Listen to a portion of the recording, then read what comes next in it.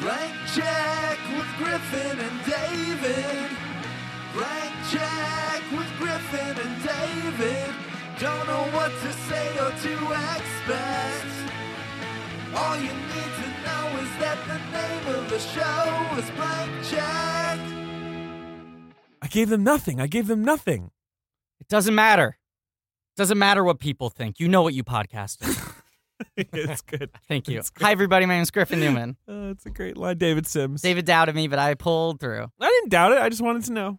And I know. Now I know. Now we know, and that's why we are hashtag the two friends. We are hashtag Stoika Music. Yeah. Hashtag the two Stoika Music. Yes. And no, Ben is standing man, actually, when you think about it. Producer Ben? Yeah. The Ben-ducer? Sure, right at the start. Purdue Ben? Poet laureate, the peeper, the tiebreaker? Thank you. Don't make him question. Birthday Benny? The fuckmaster? Yep. Not Professor Crispy? No. He is our finest film critic. I mean, that's what you guys say. He's a fart detective. He's a meat lover. He's a close personal friend of Dan Lewis. I mean, I can't imagine that this is anyone's first episode is Bridge of Spies. Should be. Should be their first and only. That's what you're suggesting people No. pick it up and drop it with this one? Doesn't Let's not matter. suggest that. Doesn't matter. You know what you did. You know what you podcast. Producer Ben, of course, has graduated certain titles over the course of different research. Kylo Ben, producer Ben Kenobi, Ben's 8, Ben Shyamalan, Save Anything, and Daily Ben's with a $1. No one can hear that, but okay, great. Welcome to Blank Check with Griffin and David. That's and us. Standing Man Ben Hosley. Yes. Hello. This is Pod Me If You Cast. It is indeed a miniseries about the films of Steven Spielberg, the DreamWorks years. Now did DreamWorks have anything to do with this one? I guess they were a production company on this one. This was the tail end, kind of. This is the final proper DreamWorks movie. We're kind of flubbing it a little bit by including BFG, but it would be weird to exclude it when it's the most recent film. Maybe we shouldn't include it. I mean, it's completely forgettable. This is part of when DreamWorks restructured as a production company with financing from Rylance, which was an Indian company, and Disney made a deal to distribute these films through Touchstone, which used to be their sort of adult imprint. Mm-hmm. For Miramax was their indie imprint, and Touchstone was for your Pretty Womans. You know, Yes, of course, yes. Your Sixth Senses. Right, your PG-13 or R-rated films.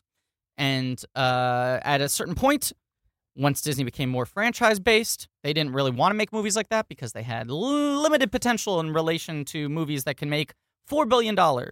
Fucking Disney, man. So they make this deal. They go, DreamWorks will just be Touchstone. Yeah. We'll let DreamWorks work autonomously, make whatever they want with funding $40 from million Rylance, movies, yeah. and Touchstone will be distributing those. And this is the last film as part of that deal.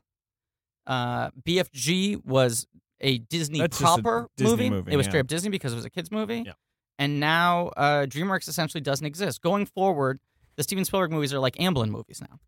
So DreamWorks is just gone? I mean, obviously DreamWorks Animation exists. I was looking into it. It's kind of weird because there's stuff like Office Christmas Party, which was released recently, was a DreamWorks movie. But I think some of those are like DreamWorks is kind of... Yeah. DreamWorks is a small production company, but Spielberg's productions are now Amblin movies over Amblin DreamWorks has taken movies. over, yeah. Yes. Oh, boy, some of the Amblin movies coming up. No. Yeah. No, I don't like them. But they're Amblin movies. Listen to this. A Dog's listen Purpose, to the Amblin slate, which is coming and out. We just had We had Girl on the Train and Office Christmas Party last year. Sure. Not great. But those, I think, were films that were grandfathered in from the DreamWorks years. I think were developed as Fine. DreamWorks movies. Whatever. Doesn't matter. Yeah, Sure. I don't know why you're fucking nitpicking. I'm just trying Then to be... Dog's Purpose, Ghost in the Shell. Yeah. I mean, look, Ghost in the Shell looks kind of cool. But Yeah. I mean, they fucked up. Well, and people are going to be up in They arms. fucked up. People are going to be up in arms when 15 months from now they leak the video of Scarlett Johansson drowning. All right. They're trying to push her into the pool and she's shaking. Ready Player One in 2018. Yeah, which that's is scary. scheduled to come out in March? Yeah. What is Steven Spielberg Hey, doing? look, blockbusters come out year-round now. And then Bumblebee, Oh, right. the Transformers God spinoff, damn it. Bumblebee. God damn it. Does anyone in the world care about Bumblebee? I- Or do they just think that we care? I'll say this. I probably care about Bumblebee more than most. And how much do you care about Bumblebee? A good amount. I have less... How can you care about Bumblebee? I have less than zero interest in seeing a Bumblebee movie. Bumblebee is a... What is Bumblebee? He's the Bumblebee's a nice Transformer. friend. He's the yellow Transformer who can't talk, so he only, he speaks in like clips from the radio. He's Shia's first car. He's a boy's best friend, and he's got a loses his fucking voice box, so he creepy speaks. Transformer face. He's not nice. Yeah, you can't make a movie about him. No. And You I like cannot. him. He's one of my good friends. He's not one of my two friends, though. Sure. No. Yeah, that's a dispiriting slate. Yeah, it is. And this miniseries has sort of been about Steven Spielberg at a weird crossroads as the film industry is changing dramatically and Right. rapidly, and at a time where some could argue the full effects of what Spielberg and Lucas created in the 70s has now completely overtaken the industry. Sure. Spielberg is sort of fighting this last stand to try to make adult dramas. Sure. And make Adult films. dramas for significant budgets. Obviously, Yes. you got your indie dramas, your smaller budget He's trying to make dramas. fucking he's 60 million basement Yeah, movies. This is a $40 million movie. Really? Yeah. That's very impressive. Pretty good, right? Yeah. They built Berlin. Yeah. Can you build Berlin? Huh? I cannot. No. And even Well, stop they saying built a you can't. wall. I know. They built a telling wall. everyone They I built the can. damn wall. I'm just trying to get laid. I keep telling people I can build Berlin. Those girls who are hot for Berlin Yes. replicas, not the real Sure. Berlin. There's this weird thing in the period of movies that we're watching. Schindler's List is this kind of pivot point that he can't go back from. Once he becomes an adult, he can't try to pretend that he's just a kid anymore, right? Uh-huh. And Lost World is a misstep because of that. Amistad, he paints with too broad a brush. Aside from the fact that he shouldn't have been making that material, he tries to filter it through the traditional Spielberg-y things, right? Yeah. And when he's making these genre films, he's making these, I keep on using the same word, but haunted, morally gray genre films like AI, like Catch Me If You Can, like Minority Report, Sure. like War of the Worlds, to varying levels of success. And he missteps when he does, a Crystal Skull, a War Horse. He does something that's more conventionally Spielberg, and he tries to make it simpler and more It's straightforward. true. Ready Player One's a little scary to me. I have no idea how that's going to turn I out. don't either. It's a big question mark. We'll give that one some time. That Look. one's got a whole year to come out. BFG also is a misstep for similar reasons. We'll cover that next week. BFG, like Warhorse, like you're saying, BFG is the kind of movie where you're like, oh, yeah, I could see Steven Spielberg making this in 1991. And it you just imagine it would be great, and you watch it now, and it's like, it just seems beyond him. That's like the beyond problem. his interest. Right. Well, we'll get to BFG next week. but We'll it's get to those BFG. are the movies where it feels like him trying to make a quote unquote Spielberg movie rather than making what he We'll get to it is next week. fascinating. We'll get to it next week. This movie is, to me, in a certain way, the apex of what he's been evolving towards in his career. Because of all these adult dramas, it's the one that is the most sort of classical, the most focused, the least showy. It's not showing. That's true. It's less showy than like Munich. Yeah, and is just like every inch a masterpiece. Agreed, man. I mean, you don't have set pieces. It's similar to Lincoln, but you're not dealing with a towering historical figure. Yeah. And it comes out. It makes $80 million. Opens kind of small, but ends up repeating pretty well. And people go, oh, pretty good box office return. Does well overseas. Gets nominated for Best Picture. Wins Best Supporting Actor. But I feel like gets pegged with like, oh, it's one of those. Definitely gets pegged with, and you know what doesn't help? Tom Hanks being in it. Sure. It just definitely gets pegged with, it's a Spielberg dad movie. It's about history. Oh, it's him and I don't Hanks. know. They both Fine. love war shit. 3 stars, yeah, exactly. Right. I'm Like, sure it's fine. I'm sure it's it's fine some for like what it is. side poop of the Pacific. You Right. know? Yeah, exactly. Now, you know what does help this movie? What? Tom Hanks being in it when you're actually watching it. Of course. Because Jesus Christ, what a fucking performance, and what a movie that can only work if you have someone who is that comfortable and in control as a movie star. Standing Man. Start your music. Yeah, what's up? Oh, God. Hey, Ben. Yeah. You like that Bridge of Spies? I love me some Bridge of Spies. Is that his fucking nickname? Is it Standing Ben? Standing Ben. That's what it is. That's what it is. Standing Ben. I think it's Standing Ben, right? Because it's not the Ben Friendly Giant. It's a bit. You would need another The Ben FG. element to that acronym. Right. And we already said it's not Catch Me If You Ben. It's not Gigolo Ben. No. No, it's not the Lost Ben. Jurassic Oz. Juicer. Jurassic Oz, though. think The it's Lost, Standing Ben, the Lost Haas Jurassic.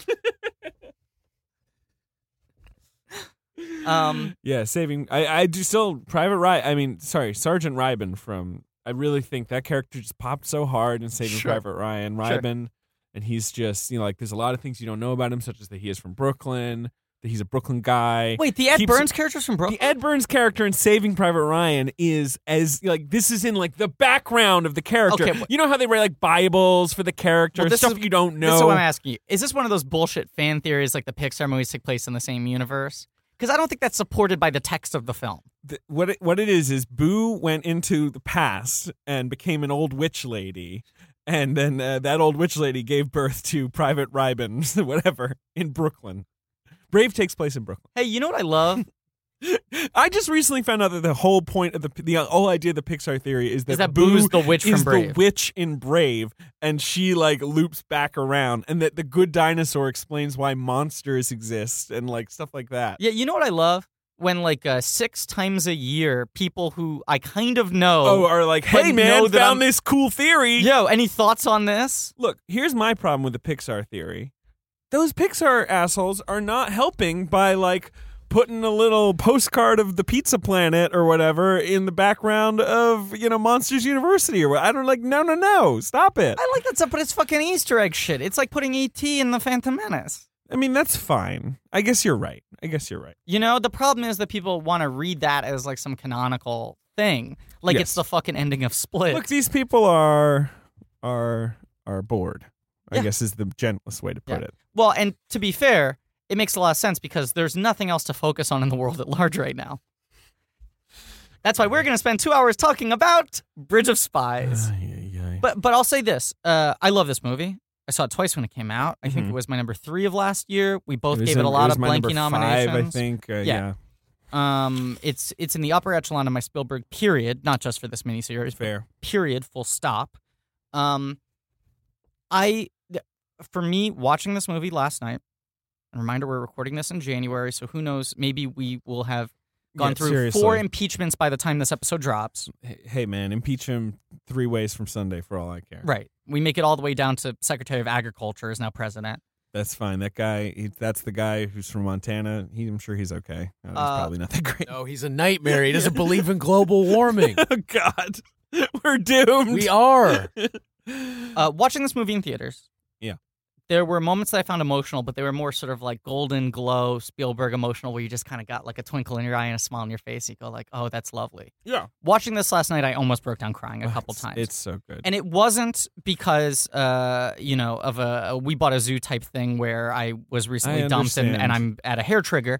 I'm feeling fairly psychologically balanced these days. Whoa, sure. But watching this movie and seeing a film that's just about the decency of an ordinary American who prioritizes his basic humanity and his sense of empathy for others above all else, and also someone who just takes the responsibility of their job very seriously Right. and wants to do a good job and use their power for good, it like fucking destroyed me last night. Yeah. It both gave me a lot of hope and inspiration, and then immediately the movie ended, and I went and checked Twitter, and I felt terrible.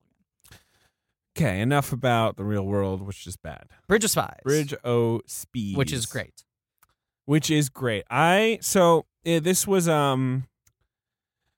was at the New York Film Festival, and I skipped the screening because I think it was on like a Saturday at 10 a.m. and it was just, the movie is coming out in a couple weeks. And let's say this too, both the trailer and the poster for this movie sucked.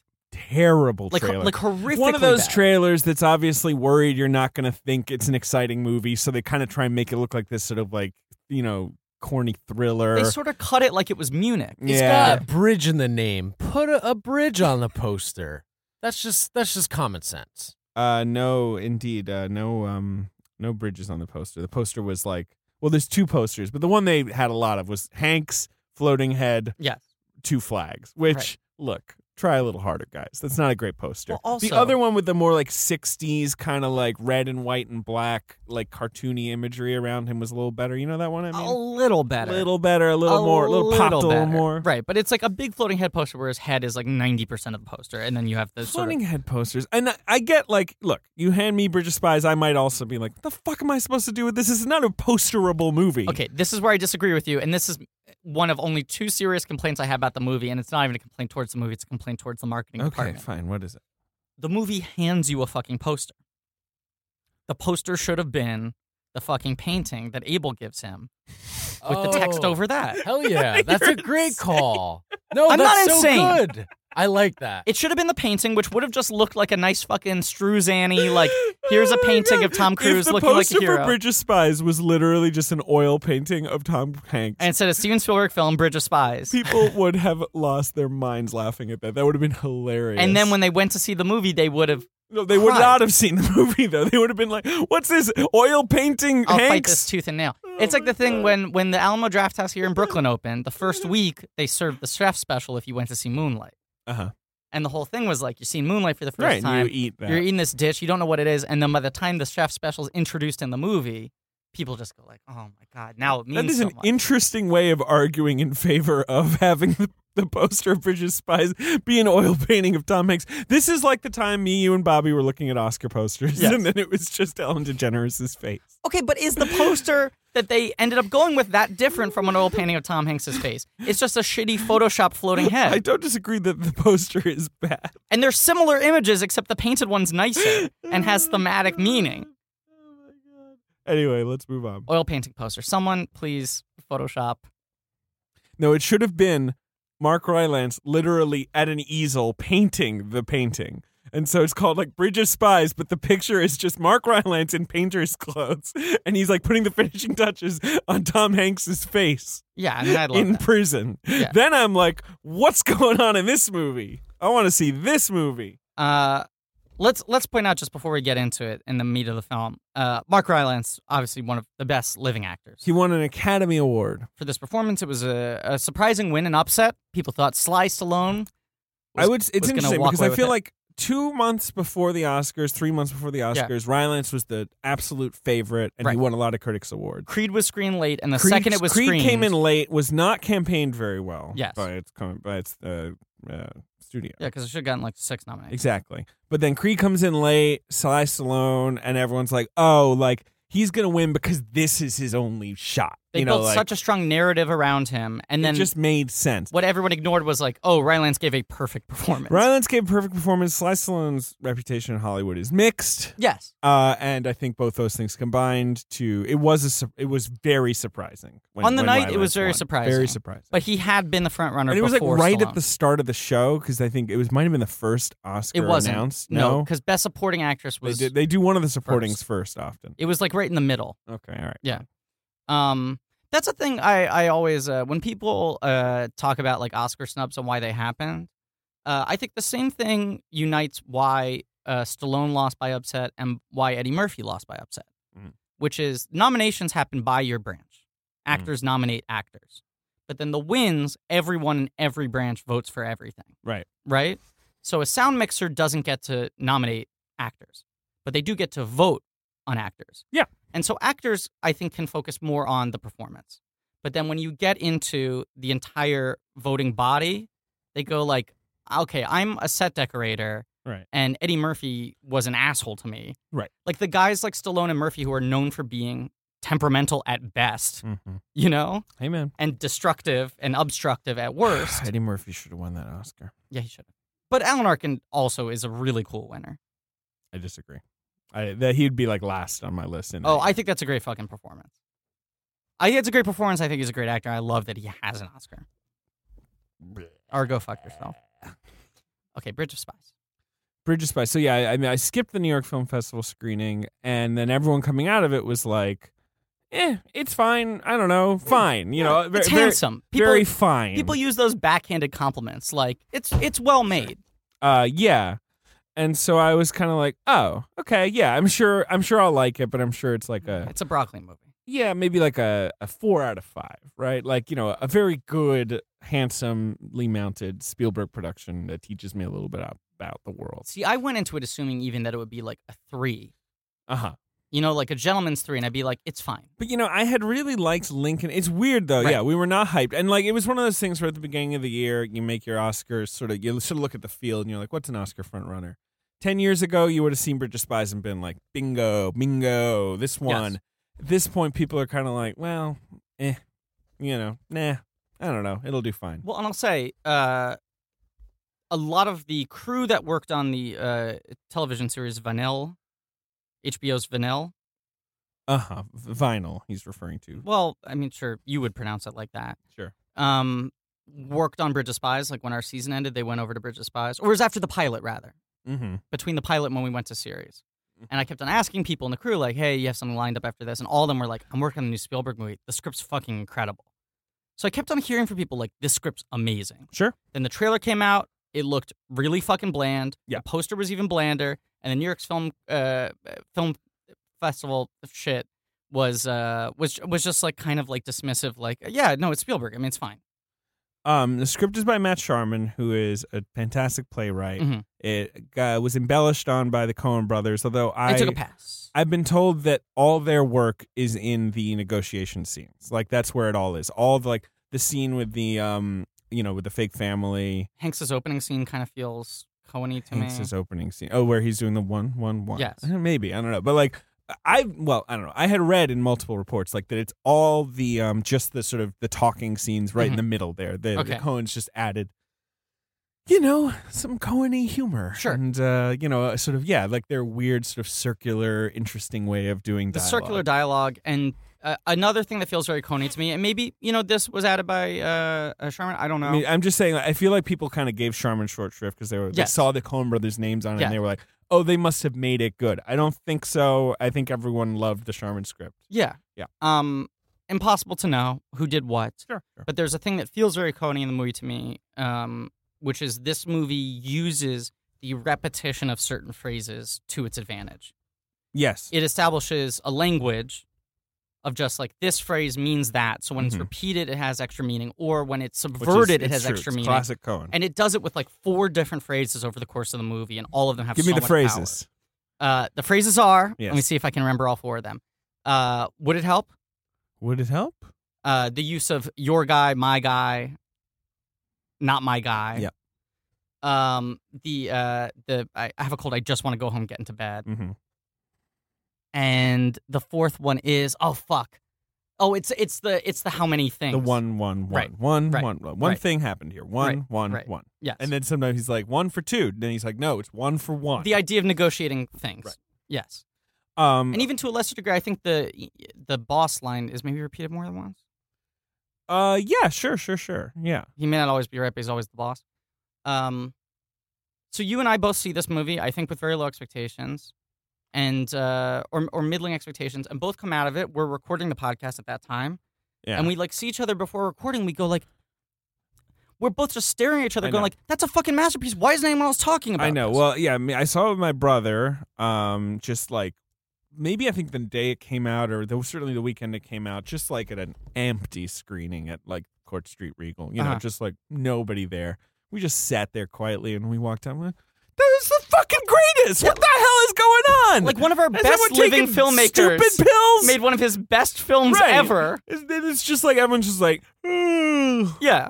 Like what were we even excited about? I mean, fucking The Revenant. Like ran laps around this movie in terms of box office, Oscars, and critical reception. Everyone was jerking off The Revenant, right? Which is objectively a poopy movie, a shit movie that I caught 30 minutes of on HBO the other day, and it was just a poop. Yeah, that's what it was. Yeah, it wasn't like Bridge of Spies where you turn it on and you're like, oh, I'm so gripped. Yeah, by the complicated issues being fleshed out here. And here's the thing. Through performance. I disagree, and photography. I'm sorry to say I disagree. I like The Revenant because I believe that nothing matters, and I'm a nihilist. So you like it because the movie doesn't matter and it's not about anything. Yeah, it's just about nothing. It's just about pain and cold. Yeah. And wet. To me, The Revenant is just like, just don't go over there. Yeah. Just, do you like live in a town that has like toilets and, a store? To me, The Revenant's like, nicer. Don't make this movie. That's the things, David. Yeah. Like, I mean, I know, when's The Revenant set? Like the 19th century, right? Like, I don't know, sometime in the 19th century. Yeah. Like, what? It's cold. Why? It's fucking cold over there. Just chill out, man. But to me, not to make it emblematic too much, it was just like, okay, Revenant is like the most movie, right? Sure. It's like so much fucking movie, and it's so showy, and it's in your face, and it looks great, and there was so much narrative about how difficult it was to make. Yeah, And right. oh my God, the experience, you gotta see on big screen, this and that. Leo's finally going to get his Oscar. That was a huge part of it. And you Bridge got of to Spies. see Leo's performance that's going to get him his Oscar. Bridge of Spies just kind of quietly sits back. Yeah. You know? Yeah. And it's got this very steady, very delicate hand, but it's like a movie where like there's not a single unmotivated camera movement. There's not a line wasted. Every performance is note perfect, you know, from the top to the bottom. I think like there is a real problem today about movies like that kind of being dismissed. I feel like television that functions on that level gets appreciated, you know? Mhm. People lean into something like Westworld and go like, oh, what do you read into that performance and this line and that shot? Well, I And think movies- this is a problem in general right I now. agree. And movies have to be fucking everything in your face all Yeah. the time to work. Yeah. And when it's a good movie that's everything in your face all the time, great. Give it the attention. Give Mad Max the credit it deserves. Yeah, give The Big Short its attention, I suppose. Yeah. Trying to think of movies of that year. I feel like that's in between the 2 points we're talking Yeah, I about. agree. Right? A Bridge of Spies is 1 point, Indeed. and The Revenant's the other point. Big Short's right in the middle for me. Yeah. But it feels like movies like this that are just sort of classical, unfussy, focused, intelligent, thoughtful, Mm-hmm. tend to just get brushed under of like, I'll just watch that at home. Bridge of Spies. Yeah, I saw it, AMC 25. It was a fairly crowded screening. I think it was Sure. during the first weekend. But it was a thing where I was like, I just got to check this on my list. I'm thorough with seeing Oscar movies. I'm going to see it. I saw it in a double feature. I like snuck into it afterwards. I was not excited about it. What did you see beforehand? I can't even remember, but I know that was the main attraction for me. Whatever you were seeing beforehand? I was like, I'll see that, and then maybe I'll throw in Bridge of Spies afterwards if I'm feeling up to it. And I saw that, and I was like, oh, good movie. And I saw Bridge of Spies, and will never remember what the other movie was. Was it then. Steve Jobs? No. Was it? I'm trying to see. I'm looking at like movies that were sort of like relative. Was it Room? No. No. Can't even. You wouldn't want to do Room job. I mean, No. Room No. Bridge. And I saw Room with Romley. God, talk about a Or movie. I saw Rom with Roomley. Was it Pan? Was it the great movie Pan? Yes, it was Pan. All right. Bridge o' Spies. Okay, so the movie opens with a bravura sequence. 10 minutes. It's a great sequence. First 7 minutes are practically dialogue free. For sure. A few kind of overheard muttered lines. No, right? it's dialogue. Um, Rudolf Abel, yes, played by Mark Rylance. right. The who's film, great, yes. and is now Spielberg's muse. Like, right? Like, this is Spielberg's new muse. He is He's doing, in the BFG. He's in Ready Player One. and he's the Pope movie that And he's Spielberg's in- about to start making. Is Spielberg making that? Yes. I thought Scorsese was making that. No. Okay. Spielberg's making a movie about the Pope going missing. Right, the one with Oscar Isaac. No, it's not the Pope going missing. It's all about some kid who gets, like, adopted by the Vatican or something. I don't fucking know. I can look it Mark up. Rylance plays the grown-up version of that kid, if I'm not mistaken. Oh, I think Mark Rylance plays the Pope. Is this like a kid pope kind of I situation? don't want this. Okay. Look, we had a young Pope, but a kid Pope? We're getting the details No, of this I want to movie know. mixed up. Now we have to know. Now we have to know, goddammit. It's called The Kidnapping of Edgardo Mortara. Okay. It's about a young Jewish boy in Bologna, Italy, who is taken to be raised as a Christian, and it becomes part of a larger battle about the papacy. And Mark Rylance, indeed, is playing Pius IX, Pope Pius IX. Okay. I think, well, Oscar Isaac is the only other person who's in it. Maybe he plays the kid. I don't Okay. know. I know they're still looking for the kid. I went to a diner the other day and they had a flyer about looking for kids to star in a new Amblin Spielberg movie. There's an exhaustive search for the kid. Cool. That's an exciting project to me. I think Kushner's writing that, right? Yeah, it's like the third in Spielberg's scratchy chin Kushner movies, the Hindu Kush. That Hindu Kush. Yeah. Take another hit of that dank Kush. Yep. But yeah, he's working with Rylance for the foreseeable future.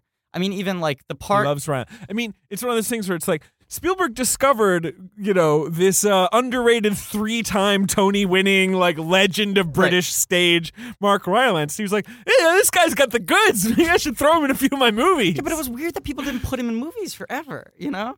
I mean, He he did a was couple. he was a very busy stage actor. I think. And didn't he run a theater Yes, company? he ran the Yes. Shakespeare Globe. Right. And he ran that company. He did all kinds of weird things there. Like he would do all male productions, all female productions. Like he liked to fuck around with the weird limited format of the Shakespeare Globe. He also did a movie called Intimacy, in which, See is Ding Dong. and that's why he's one of our best living actors. He showed his ding dong a bunch. Indeed, he did. I've Yeah. seen that movie. It's not bad. That was Talking very his shocking. dick? Standing dick. It was a very shocking Stocha movie in Britain when it Tic-tac, came out. There was a lot of fuss about it in Britain when it came It's out. pretty graphic and It's quite graphic. But in like, it's one of those movies. It's such a British movie where it's like, it's about like an affair and you see a bunch of dick and, you know, boobs and stuff. Right. And then, but it's really just about like a couple of depressed people who, you know, Sure. don't know what to do with themselves. Like it doesn't have like a lot of plot. But Spielberg cast him in this. He wins the Oscar, right? He'd wanted to make BFG for a long time. The idea was always for it to be a Robin Williams film. Sure. He was waiting for the technology to catch up. Right. Robin Technology Williams catches dies. up. And Robin Williams dies, and he has the idea like, oh, this guy I just worked with, he could play the BFG. Right. Ready Player One, that role was earmarked. It's a Willy Wonka type role, the man who creates this video game world. Uh-huh. He had earmarked it for Gene Wilder. Sure. And was aggressively talking Gene Wilder. Wow, Jesus, maybe don't have Spielberg interested in you. It's a curse. Yep. Yeah. Seriously. Spielberg, his second choice for the role was Fidel Castro. Are you serious? No. Oh, I get it. I'll believe anything. His third choice for the role was Richard Spencer, who got off easy with only a punch. God, that guy. You know what I just found out? That guy has like 40,000 followers on Twitter. Yeah. He's supposed to be the leader of some scary movement? Yeah. Come on. Yeah, I mean, the kid from Glee has 1 million followers. Yeah, Jesus. Like, What's that kid's and when he name, the says one in the kid from Glee, he just means one of the kids from Glee, like the ninth kid from Glee. He doesn't even mean the main one who It's like a Liam Michelle. Yeah, exactly. I'm talking Kevin McHale or whatever his name is. It's definitely something. Yeah. It's not He Kevin played McHale. Artie. Kevin McHale was the power forward for the Boston Okay, Celtics whatever in his the name 80s. is. But he had desperately wanted to pull Gene Wilder out of retirement, and when It Gene is Wilder, Kevin McHale. That's so Oh, weird hell, that's I his nailed it. name. it just says a lot that like Gene Wilder can't do it. Okay, Rylance. Rylance. I mean, Rylance then- is a chameleon. yes. He And can then do a lot of stuff. I think this Pope movie he mostly did because he thought it was a good fit for Rylance. That became his next project. Damn. I We're like gonna get this sick of collaboration. Rylance. I mean, I love Rylance. Yeah. Yeah. All right. So Abel, Rylance, great.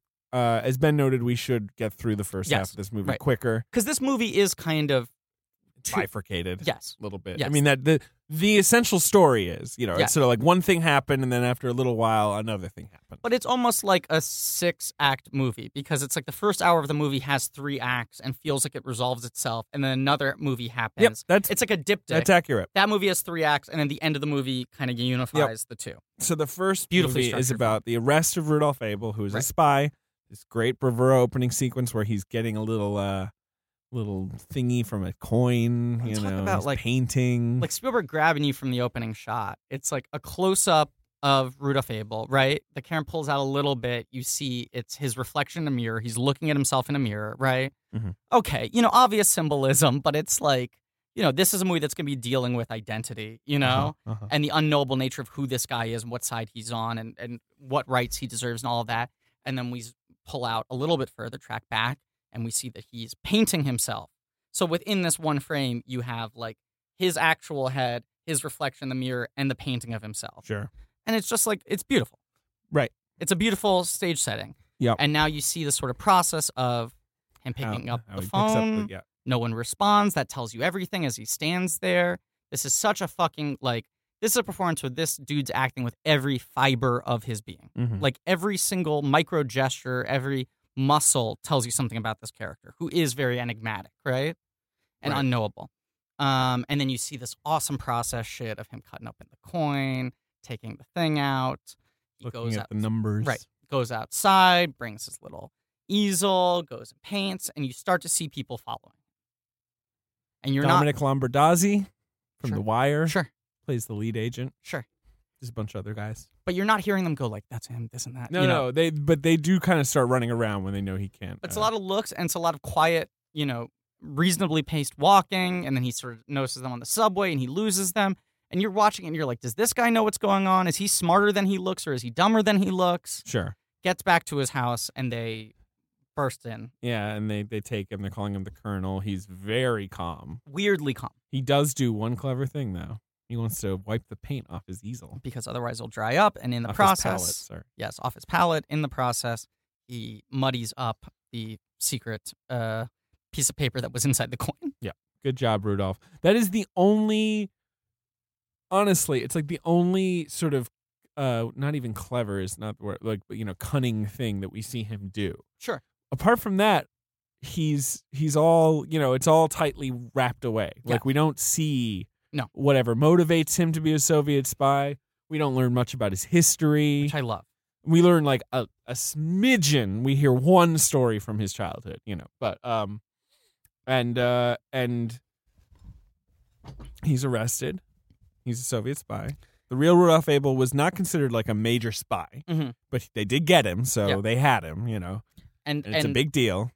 Spielberg fades to black and then fades back into the face of Tom Hanks. Yeah. And from the first frame, you just go like, okay, Hanks has officially entered a new phase of his career. I'm not saying this was the beginning of that phase. Yeah. But this is sort of like when it really started achieving like cruising altitude, which is Tom Hanks is like fucking Spencer Tracy, Absolutely. He's Spencer like- Tracy's a good analog for what he's Yes. doing here. Yes.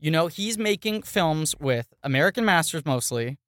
He's let himself age more than most actors do. He has Correct. no illusions about trying to seem cool or hip, Right. which in a way makes him cool or hip. Yeah. Hanks has become a bit of a lower level Bill Murray type hipster icon. Yeah. People love his tweets and shit. But it's also just that he's America's dad, and he has no shame about that. He makes dad jokes and shit like that. But also, he's jowly now, Mm-hmm. He looks funny, but he looks like an adult. Yeah. And it's just, I was talking about this with Richard Lawson, good friend of the show, past and future guest. Sure.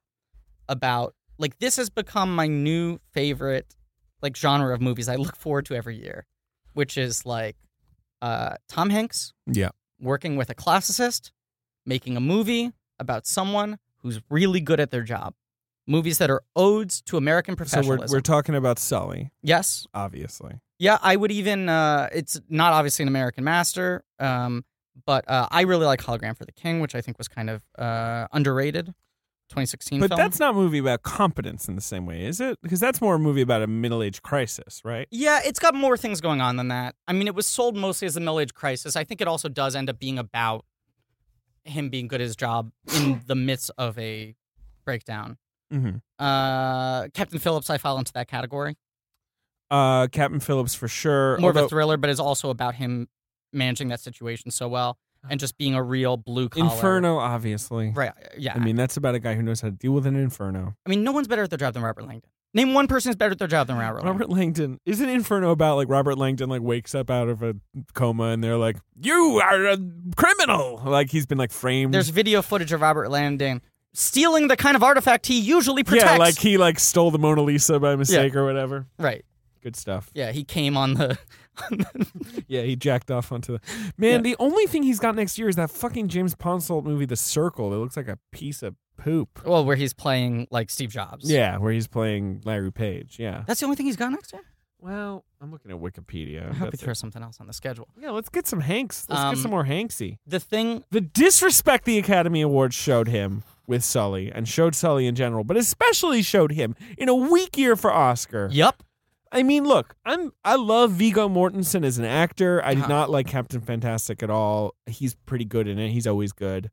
I'm happy for him to get another nomination. Like, no beef. Yeah. But that you're giving that an Oscar nomination and ignoring Hanks and Sully. It's also weird that Hanks, who was known as Mr. Oscar forever and is literally, like, on the board of governors for the But Academy... it's the same thing that has they now do to become- Spielberg. Yes. Because they nominated this movie for a bunch. They didn't nominate Spielberg They for Best take him for Director. granted. Because, I think, and I don't even hate the argument of like, look, we gave you the trophies. Yeah. What do you need from us? Like, yeah, congrats. We're going to leave you off so Larry Abrahamson can get a nomination. But that's the thing. It feels fucking contrarian. I agree. To, like, yes. agree. But I'm just saying, like, that's... Hanks- the only other thing yes. in his is Toy Story 4. Yeah. Hanks should have been nominated for Phillips, should have been nominated for Bridge of Spies, should have been nominated for Sully. The fact that he was nominated for none of those is egregious. True. And Is his last nomination Castaway? Is that the last Correct. one? Is that really true? which is insane, which was 2000. His last nomination was 17 years ago. That's nuts. That's nuts. Or I guess 16 years ago because the nominations were announced in Oh, 2001. oh, Whatever. Who fucking gives a please. shit? Please, will you just look at yourself in the mirror? I do, and I don't like what I see. Yeah, Castaway.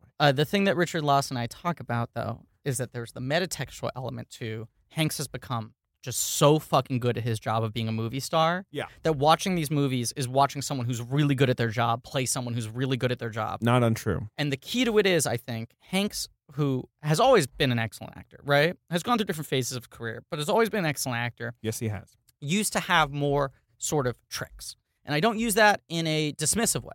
Most movie stars have tricks. They have their moves that people see and it makes them feel comfortable. They know that's the thing that actor does, you know? Yeah. This type of vocal pattern, this type of face, this type of emotional beat, that's what they're good for, that's what they're known for, all of that, right? Yeah.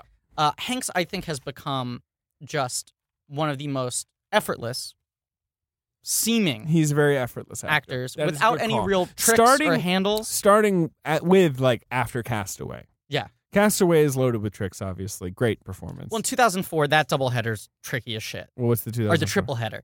The Oh, you fucking mean Lady Terminal Killers. Lady Killers, Polar Express. That's true. Super tricky, Hanks. That's true. He starts going back and forth between the tricky shit, Yeah. but then like he really, I think, hits like this decade, 2010.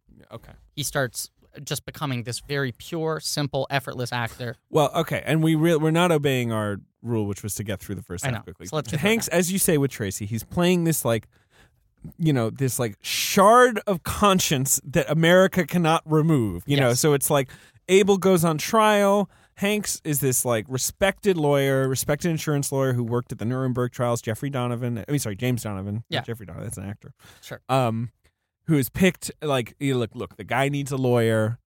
Will you do your duty and just represent him in court? Someone needs to. We need to maintain the illusion. This is America. Right. This is a Soviet spy. We're gonna be better than the Soviet Union. We're gonna give this guy a real day in court. Then, of course, Donovan decides to put his back into it. Takes a bit of a yes. shine to Abel. Yes. Right. Well, and yes, this is what's great about it. I mean, his opening Would you say scene, that Abel gets a shine box out? Yeah. Yeah. Yeah. Like Billy Bats? Yeah, he tells him, go get your fucking shine box, Yeah. and he goes, gladly. Yeah, For this he does. guy, For this guy, I'll do it. gladly. Do it. Do it. Do it. Not like this. Have you seen that clip, that video where every time the lightsabers hit, it's just Palpatine saying "do it"? Yeah. Do you watch Baskets, the Galifianakis show? Yeah, I've seen Baskets. Have you seen the beginning of season 2, which will No. be like 7 months old by the time this I have episode not. comes out? I have not. He joins up with a bunch of vagrants, like homeless people who live under the bridge and have their own sort of like traveling circus routine busking, Cool. and all of them have names of the Nebuchadnezzar crew. Wait, really? It's never called out. Wait, really? I think it's the funniest They're bit. called like APOC and Switch? Morpheus, APOC, Tank, Trinity. I don't think there's a switch, but there are 5 of them. It's such a good bit. I gotta catch up. Like with they go like, "This Baskets. is Morpheus. Talk about He's a our show leader." that Yeah. people were just like, forget it. We're not going to talk about it. It's so good. It is good. It's It's really so good. Also, It's just tough. It's just tough to watch It's like tough. a couple of those. one of you the know? coolest things the Emmys has ever done was giving the award to Louis Louis Anderson, Anderson, yeah. which on paper sounds like a stunt thing, but you watch that performance, and that's a very specific, Extremely very good understated, performance. weird All right. performance. Okay, Bridge of Spies. Okay, Bridge of Spies. The opening scene is so fucking good. This is fucking screenwriting. Examine it. The scene where he's talking with the guy, he's an insurance lawyer. That's all he does. Yeah. And he's explained that his client, who started a 10-car crash pileup, right? Not pileup, but a 10-car crash. His client who it's knocked over 5 motorcyclists. Okay, That's what Hanks's client did. right, And he's saying this guy did one thing. right. The guy goes, your It's client did an 5 things. accident. And he goes, if you get a strike, 10 In things didn't happen, bowling, one right, thing happened. Right. And the guy's like, excuse me, I'm representing 5 aggrieved people. Right, and he's like, Each of which had a bad thing happen to them. right, and he says, your guy, and Tom Hanks goes, not my guy. Not my guy. Not my guy. Yeah. And it tells you, like, everything about this character is set up here. What's his thing? Whatever case he's on, he's going to take seriously. He knows the law inside and out, right? Okay. But it's very clear that he's a lawyer for hire. He doesn't respect his guy. That's the differentiation, you know? Not my guy, But what does he respect, Griffin? the law. The rule book. Yes. Loves the rule rule book. He loves the And rule so book. they give him this case, and they go, look, represent this guy. Don't do too good of a job, but do a They good don't enough even job. say that. They just say, just give him his day in court. It's kind of inferred. Hanks immediately is like, hey, I need more time for this case because, you've got a mountain of evidence here. And the judge, played by Dakin Matthews, who's in Lincoln. So good in this. Extremely good in this. He's good in Lincoln too, but he's really good in this. Also gives an amazing, tiny supporting performance in True Grit. Oh, he's fantastic in True Grit. He's the guy who what tells a her. great movie. Yeah, he's the guy who tells her to go to Rooster Cogburn, and he has that series of lines where he's describing Rooster Cogburn. Dakin Matthews has this great sing-songy voice. Yes. He's got this sort of English accent, like quasi-English accent to his Yes. voice, and there's something just judgmental about everything he says. There's something like perfectly judgmental. Well, there's the moment in True Grit where he's recommending Rooster Cogburn to Cogburn. her, and he takes a deep pause and he goes, "He likes to pull the cork." And it's just like, in his tone, you know everything about, like, he tried to find the simplest, Right. least aggressive way to say To that say he's this a fucking drunk. to a 14-year-old. Right. He or likes to however pull the old. cork. Yeah. Love Dakin. Love him. He's in Yeah. Gilmore Girls.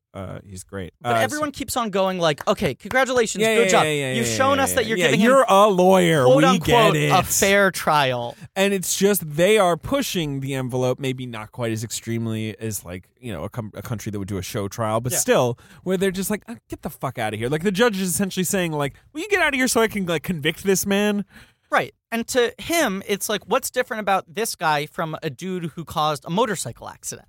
Like, I don't personally like that guy either. Yeah. But I'm an insurance lawyer. He's covered by our insurance policy. I have to find out the way to best defend him. Uh-huh. Okay, they don't have a search warrant for the apartment. Yeah, so now all he's the evidence complaining is about the thrown out. warrant. You Right. can't have this. Like the warrant doesn't apply here because it's not his. And the judge is like, huh? Like, no, shut What up. the fuck are you talking about? Yeah, well, we got. He's a spy. Did you hear that this guy's a Soviet spy?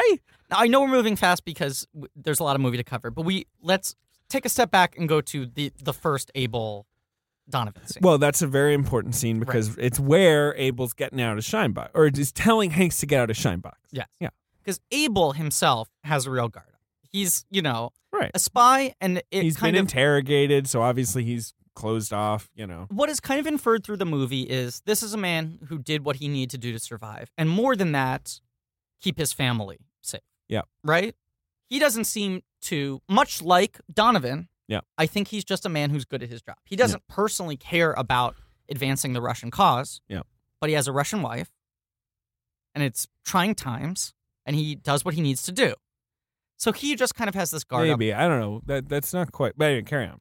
It doesn't feel like he has a political investment in it. Mm-hmm. But the movie exists in a gray area. You don't know. Yeah. Right? These things are kind of inferred. And so he's just got this thing where it's like, look, I know what you're going to do. You're going to fucking rake me over the coals. And Donovan goes out of his way to explain, like, I work for you. I don't work for the government. All this sort of stuff. Yeah.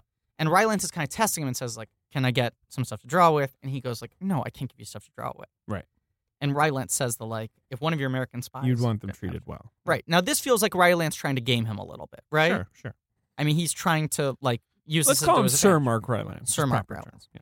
But this kind of hits Hanks, where he just realizes in that moment, like, right, this is a guy who's good at his job. Sure. And he respects that. And, And this is a movie that's coming out while, debate is still raging over Guantanamo Bay. Yes. Still raging over how we treat enemy combatants. Mhm. Still raging over our general treatment of, like, people we arrest who are not citizens of this country. And just recently, our president is Who? promoting torture. So I continue. swear to God. I mean, that's the element of this movie that made me want to cry Yeah. over and over It's again. like, It's just, you see this movie, it's like, what a refreshing representation of patriotism. Yeah. and it's not, but then at the same time, it's not like the movie is sweet, is glazing over the fact that, like, in the 50s and 60s, we were up to all kinds of, like, dodgy shit. Agreed. And we were messing with the Constitution, like, left and right. And I also love that, and it's similar to Lincoln in this respect. The reason he's doing this is because he takes his job seriously. Yeah. It's not that he's, Martin He's not- Luther King. Right, he doesn't He's come not- in here being like, I want to make sure this guy has, he's not an idealist. Because that's another thing that he keeps saying in the movie. Every person matters. Every person matters, and he just wants to get home and get in bed. Right.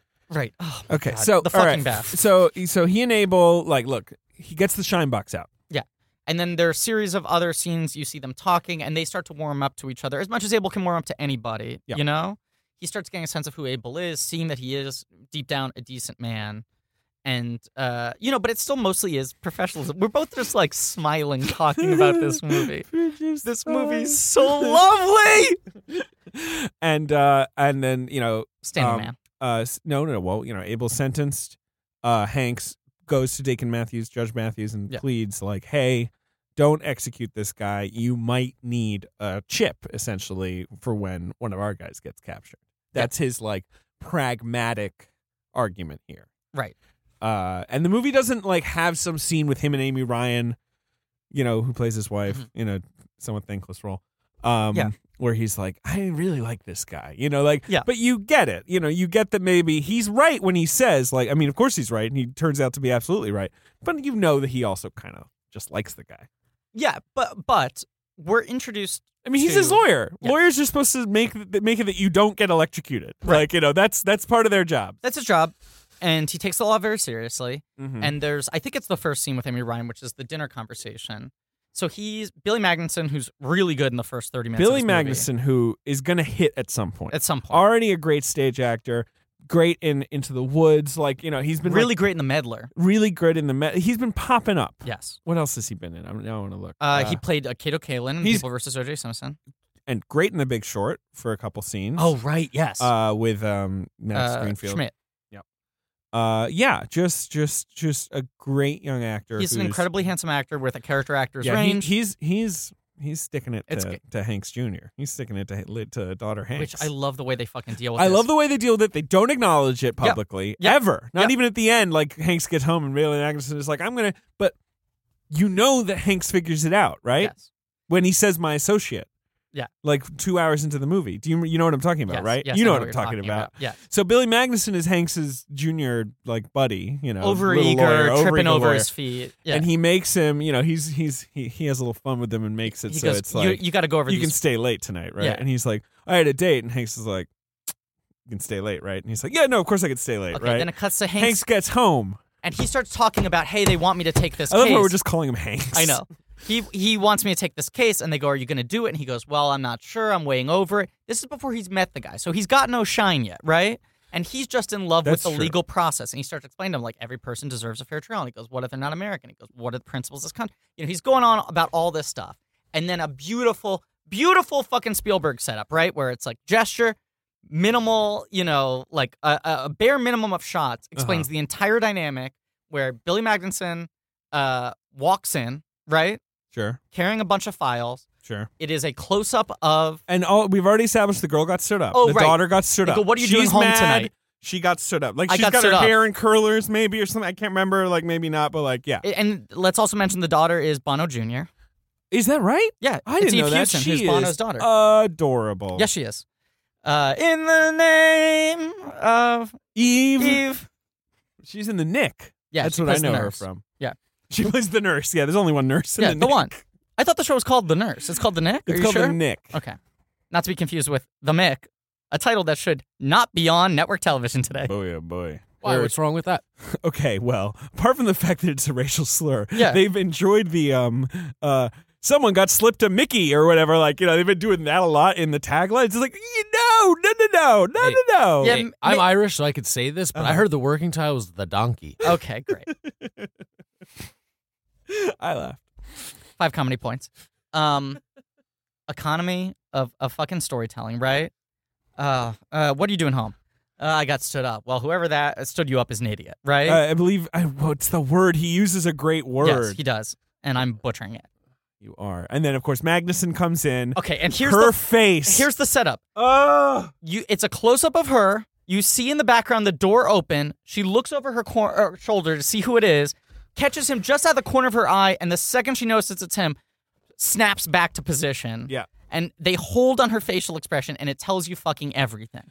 There's no discussion. Hanks doesn't clock it. It seems like he doesn't clock it in this moment. Billy Magnuson doesn't. There isn't a close-up where he mouths, I'm sorry to her. Right. He doesn't put paprika on the sandwich. There's no paprika on this sandwich, and I'm glad you're using that, because, you were skeptical when I used that in the Split episode. But now I like it. It's like good shorthand. Yeah, exactly. It shortens my rants significantly if I have a term I can use. Too much paprika on the sandwich in some movies. Not Steven Spielberg. He takes it out of the spice rack. Just a sprinkle back in the rack. And it's also... Sorry that I yelled that so loud. We're back in the Spielberg rack. Is that what the paprika sings? Yeah. Remember when paprika was a character on Blue's Clues? Yes.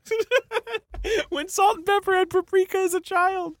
That episode blew my was pretty mind. crazy. It was crazy. Um, Spice is fucking? Are you kidding me? that is weird.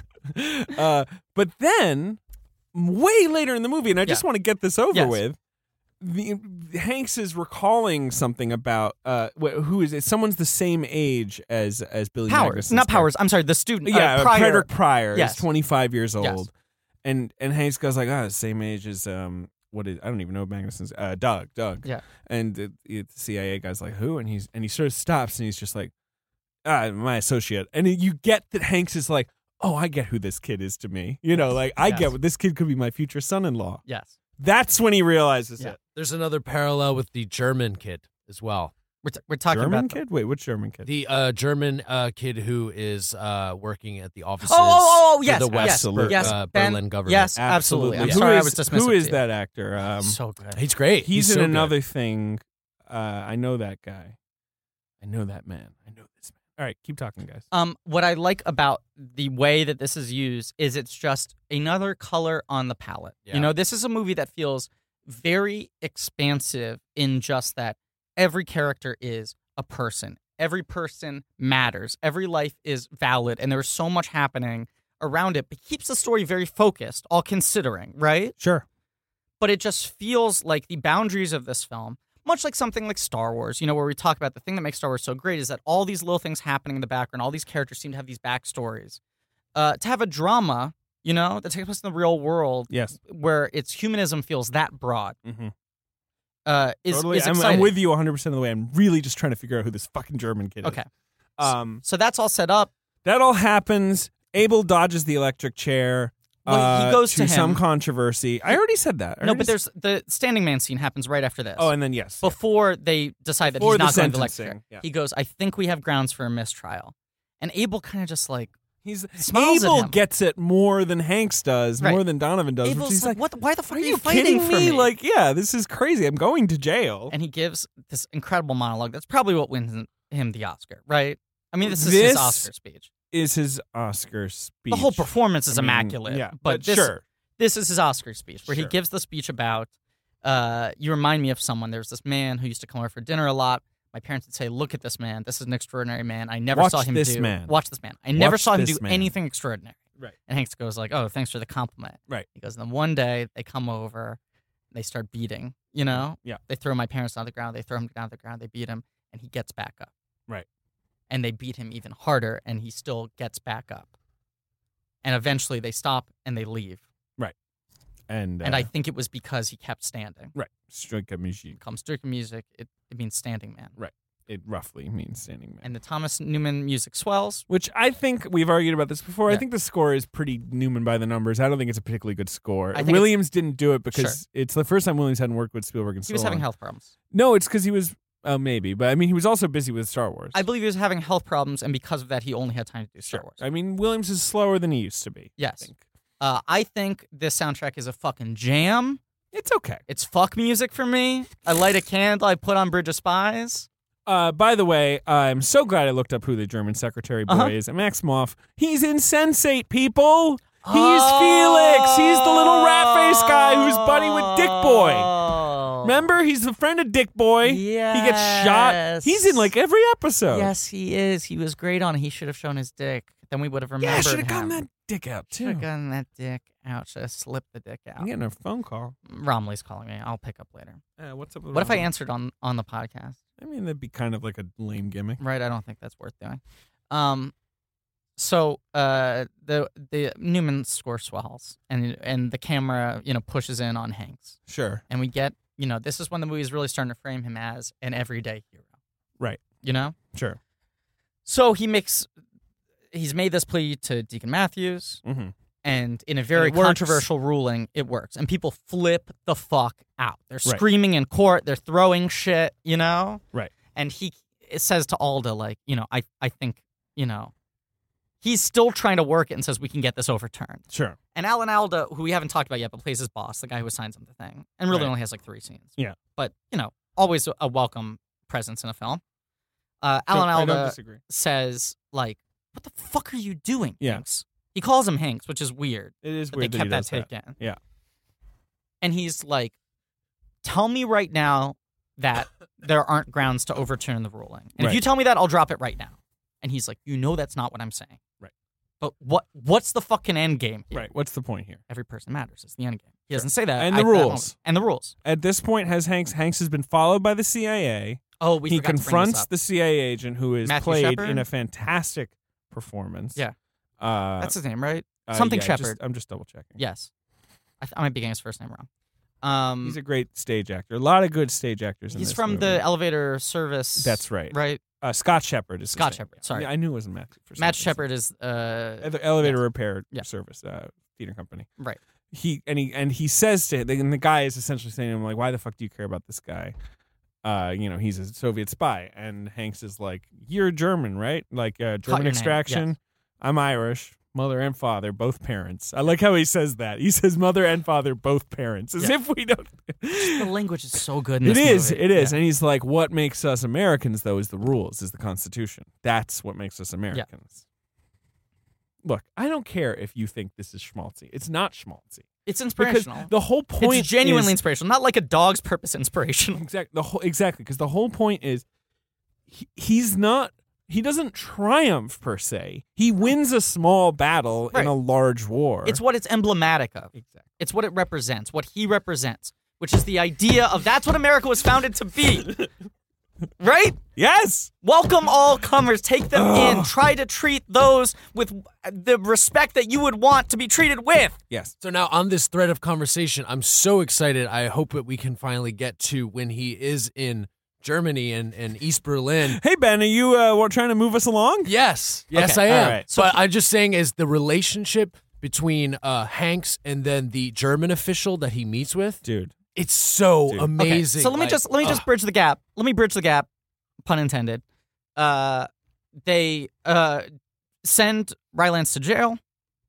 Rylance goes to jail, and we've been seeing concurrently these sort of brief scenes of Gary Powers and Jesse Plemons as Yes. well. You know, like these American soldiers pilots being selected to fly U-2 spy missions. Spy planes. Their plane's called the Article. It has highly powerful cameras, and they're going to fly over territory and try to get photos. Some good shit from Michael Gaston as their boss. I love that actor. He's always good.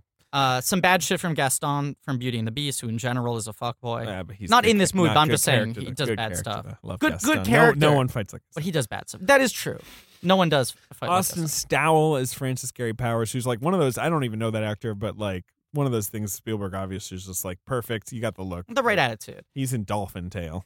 And you see all this sort of briefing of like, they give him the dollar. Do not be afraid to use the dollar. To spend the dollar. to kill yourself if Right. you get captured. Right. Anyway, so you're- this is brief. He gets captured.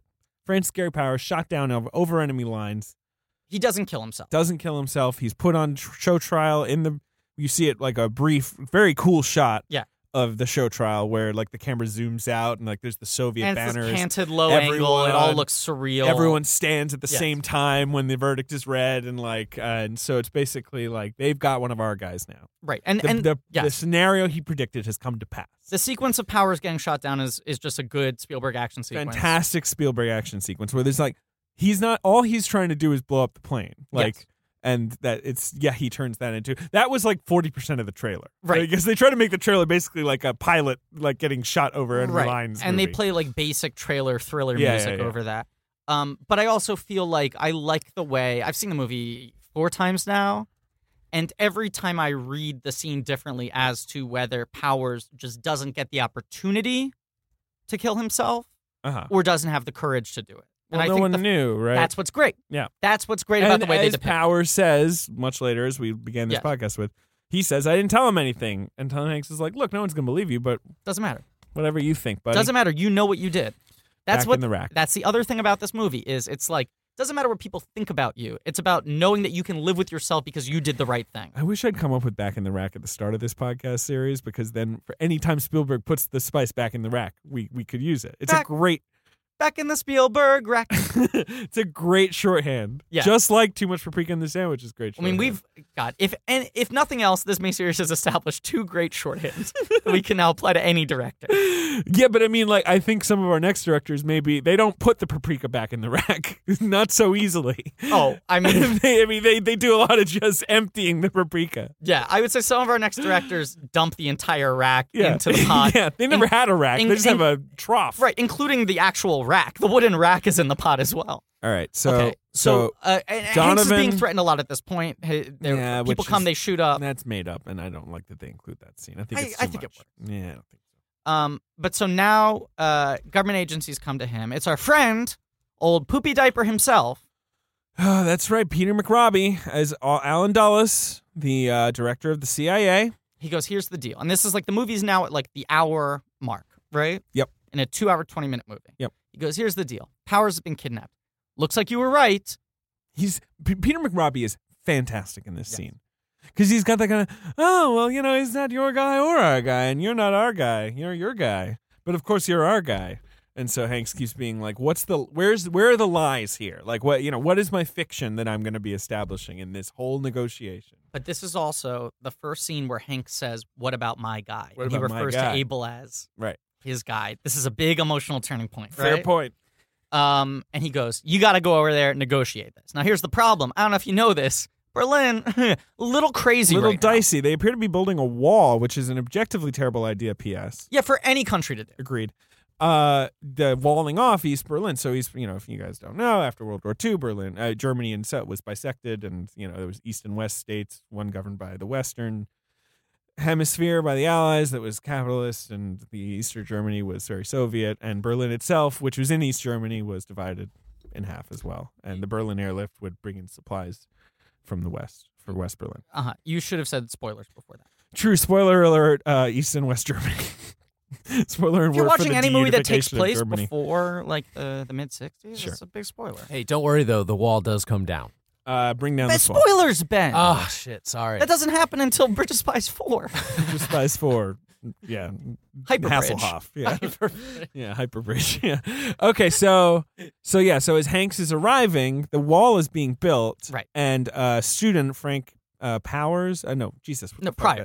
Pryor. Frederick Pryor. He's an American student who's studying. Played by Will Rogers. Is an American student who's studying like Soviet capitalism. Soviet economics. He takes his bike over the wall to retrieve his professor, seems to be his mentor, but Also then you made realize, his young pretty daughter, there's clearly this is a father figure, this is a love interest. I mean, the reason Spielberg lays all the the power scenes and the Pryor scenes in there is because he wants these to be real people. Every the person scene matters. where Pryor's thesis is seized from him is just makes you like the guy more, because on the page, right, like to the CIA agents, to Shepard's character, whose name is Agent Hoffman, he's like, fucking this Pryor kid, he's an idiot. He was in East Berlin in the 60s studying like Soviet what kind of a fucking, it's kind of like how now you hear like, oh, some guy like went to Syria because he thought he could save the world and he got like kidnapped by ISIS, and you're like, well, I feel bad for him, but what the hell was he doing over there?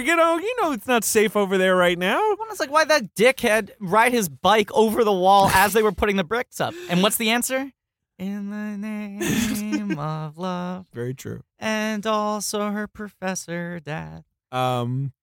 So he thinks he's going to be able to get back over, and that he's whatever. the key to getting them back because he's American, and it doesn't work. This is historically fudged. It's not how it actually happened, but it doesn't matter. So now, Hanks is like, this starts. kid, we got to deal with this kid as well, and the CIA is like, no, don't worry about that kid. Don't worry about that now, kid. That's a distraction. Kids. Each one is on a different side of the wall. The CIA is like, we want our guy Powers, who is a military asset, so he might know shit, and you're going to give up Abel, who's their military asset, so they might want him.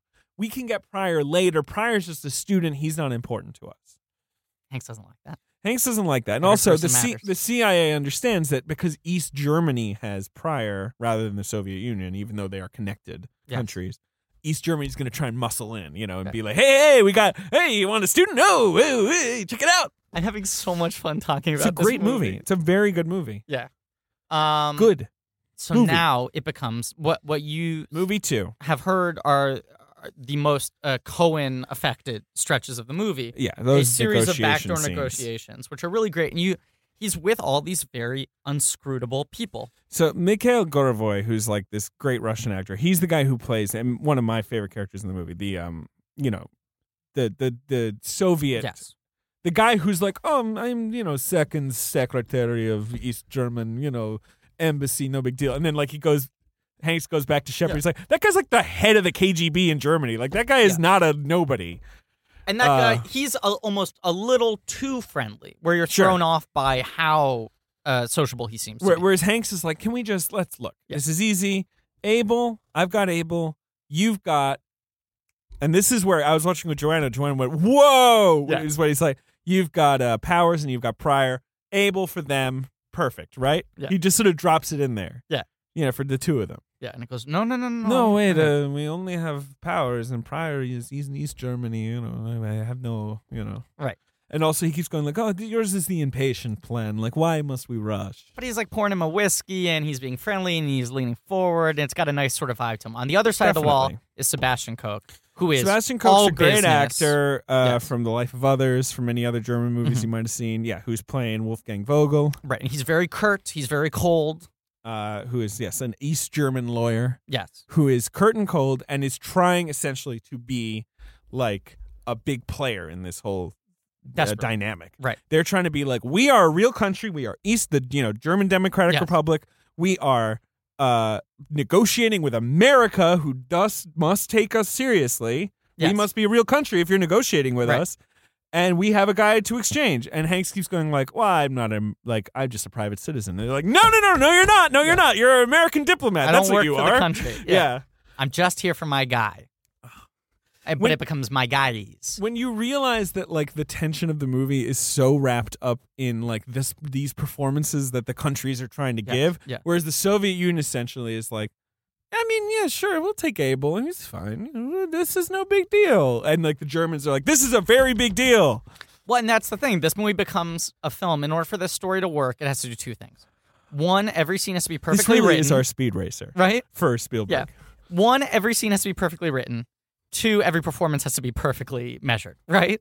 Because every scene's about leaning forward and going like, God, I can't get a read on this person. Mm-hmm. And every syllable, every movement shifting the power dynamics of whether or not he's making progress or not, right? Right. Because now you're getting to a lot of just conversations in big comfy chairs. Great comfy chairs, by the way. And then there is that also, this is the scene I've definitely been told was a Coen scene. Yeah. Is the scene where Donovan is like introduced to Abel's family. Right. And they are these three like sort of cartoonish like babushkas who are like, oh, we love him. Like, is he safe? Now, earlier in the movie, when Donovan goes to visit right, the whole overture Abel, is made from like a letter from quote-unquote Abel's wife. and this is the post-sentencing jail. Yeah. He reads the letter, and he goes like, this is an imposter. This is not even close to my wife. So Hanks is already on guard about that. Right. And on either side, on one side, they hire the actors where it's like, talk about too much paprika in the sandwich. These people are ham sandwiching fucking like crazy, right? That's true, yeah. Then it's a honey-baked ham. On the other side, Sebastian Koch mixes up the name of the daughter and the wife. Yeah.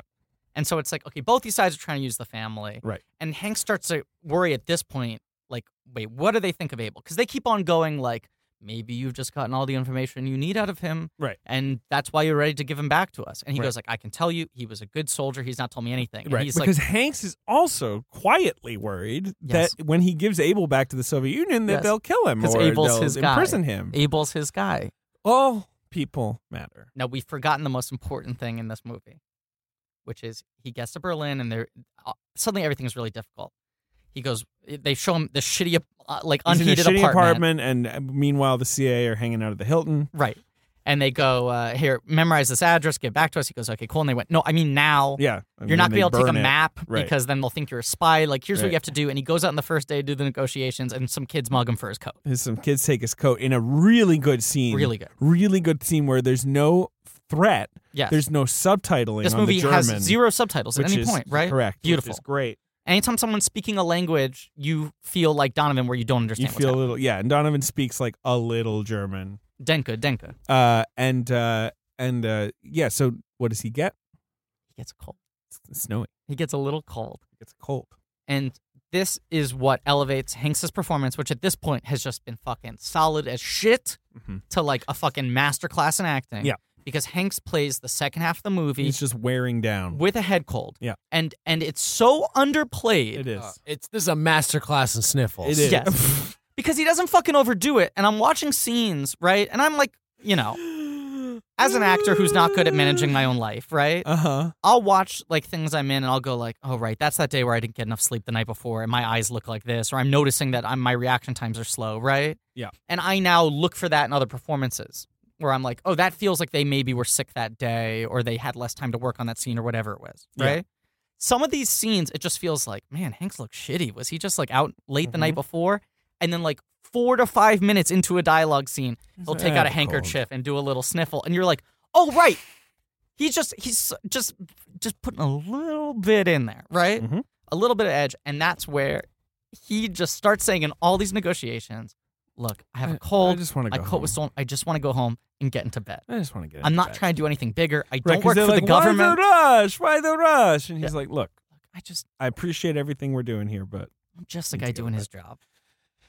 So you have the Soviets who are a little coy, but are essentially like, sure, able for powers. Yes. Fine. Yeah. You got the Germans who are very uptight and are like, not able for powers, able for prior, and not able for powers and prior. Only able for prior. You're a rug salesman. You're selling two people the same rug. And he A goes, rock "No." salesman, he says. Yes. Rock salesman. Yes. And then you have the CIA, Shepard, who are like, Oh, why you know what's are weird? you fucking with prior? Able for powers, great. I watch the movie with subtitles because, like, especially with rewatching movies, sometimes I like to be able to physically, like, visually look at the language. Sure. They They say rock. Or they do subtitled it as rug. I'm pretty sure it's rock salesman. See, I think so too. And the previous times I'd seen this movie without subtitles, I thought it was rock. I think maybe whoever just subtitled it did a bad job, I mean, that happens all the time. Yeah. You'll see all kinds of weird especially with heavy accents. Maybe it is rock. I don't know. I don't know. He's a salesman selling two people the same thing. And it gets back to this point of, no, not two things, one thing. Yeah. Both of you are getting the thing you want, and I'm Right. getting something from each of you. But this is mutually beneficial to everybody. Yes. But he doesn't like the idea that he's becoming a secondary adjunct part of this deal. He wants to be making the deal. Yeah, no, the whole point is that the East Germans understand that they're being treated like a junior partner. You give me There's- one thing, I give you one thing. Don't have another thing happening in the back. There are the great scenes with Sebastian Koch, but then there's also the scene with his name is Burghart Klauner or something like Klausner maybe, who is the sort of the higher up in the German Democratic, like the Attorney General. Yeah. And that scene where he's just like, no, it's nice, it's good. You want prior, we have prior. He's a young man, good. And He's then, really playing it. right, and Hanks is like, yeah, no, but the two, and he goes like, no. Like, and then the phone rings, and he picks up a phone, and there's nothing, and then he picks up another phone. It's So good. This movie's so funny, too. It is. It's weirdly funny. With never, like, no, there's lots of funny little moments, like when Hanks orders the two breakfasts. Yeah.